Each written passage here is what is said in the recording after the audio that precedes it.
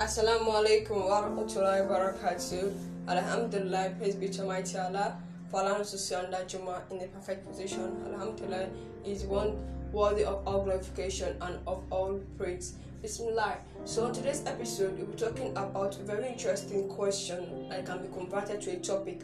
And the question is those that the people of the Prophet have asked, and people are still asking about it. And what is that? The simple question is, does Iman increases and does it decreases?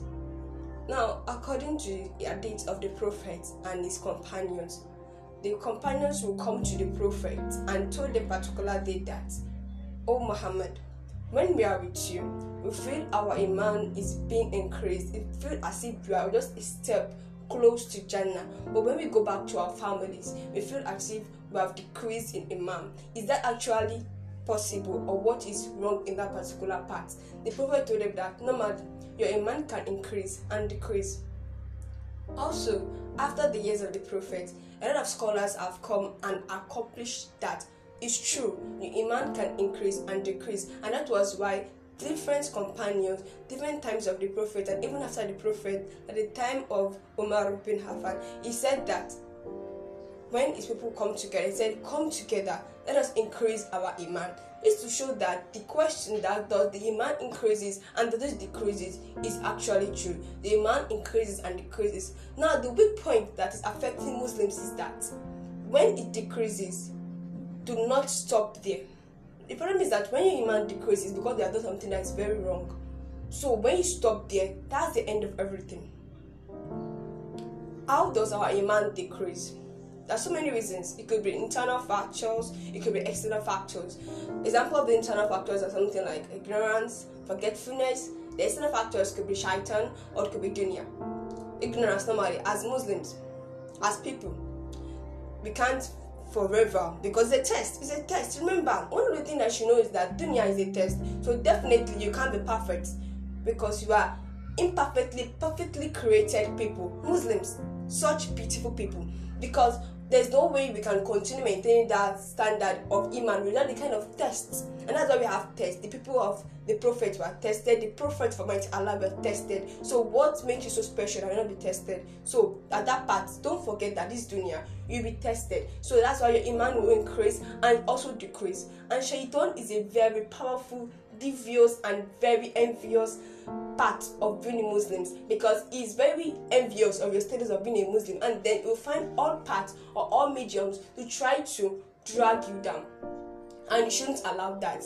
Iman is a very beautiful thing. It's of the speech, it's for the action. Iman is not just that ashhadu anna ilaha illallah ashhadu. That's not the only thing. Of course, a very important part of being a Muslim, a important part of Iman, but you pounding on that thing. Do you really believe that there is no God except Almighty Allah, and Prophet Muhammad is the last messenger? Do you believe what you proclaim, what you say out? Do you really believe in it? That is what is your Iman. It's your speech, it's your action, the deeds you do, what you carry out, your daily activities. How can your Iman then increase? The first way you can actually help in increasing your Iman is through the beneficial knowledge of the Quran and pounding on it. I always say these things. Do not let the Quran just pass through you like that. Make sure that you are being driven by the Quran. Make sure that the Quran actually have impact of you. Make sure that you are consumed by the message of the Quran. You have to think about it. As a Muslim, what makes the reading of the Quran different from the reading of any ordinary book? It's the pounding of the message. The pounding of the message. Try to understand what does this message mean. Then reflect on the message of the Quran. When you're able to reflect on the message of the Quran, you're having a kind of special connection with Almighty Allah. And that kind of special connection cannot be brought. It's a kind of priceless connection that you can only derive when you have a connection with the Quran.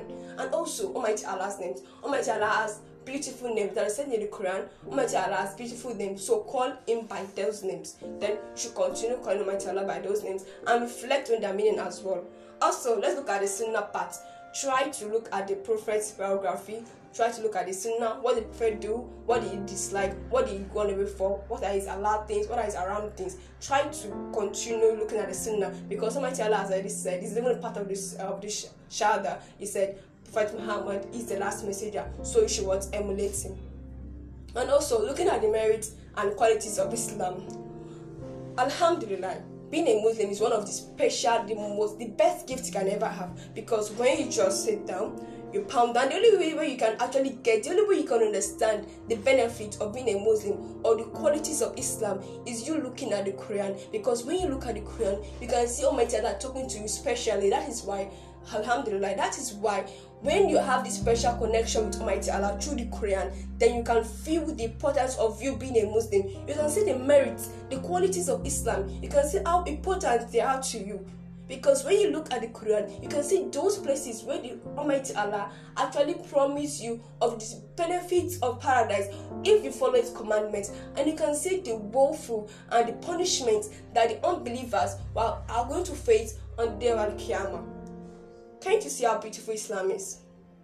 As a Muslim, you have all the merit, you have all the qualities. You can see piety in yourself, you can see courageousness in yourself, but try to know them. If you don't know them, you're at loss, because you feel like, oh, I'm just a normal human being. No, being a Muslim is a very, very special gift. So do not let it go for waste. Try to increase your iman every time. Make sure your iman is steady. But know that your iman cannot remain the same. Almighty Allah will always test you, but the best way you can conquer that test and can actually qualify for that test is by making sure you are increasing your iman every single day. Make sure you are steady with Almighty Allah's remembrance. Make sure you are doing the right thing that a Muslim should do. Alhamdulillah, that's the end of today's podcast, and I'm very sure you have learned a thing or two about how to increase our iman, and also a very definite answer to the question: does your iman increase or does it decrease? It does the both, because Almighty Allah will always want to test His beautiful servants that we are. Jazakumullah khairan.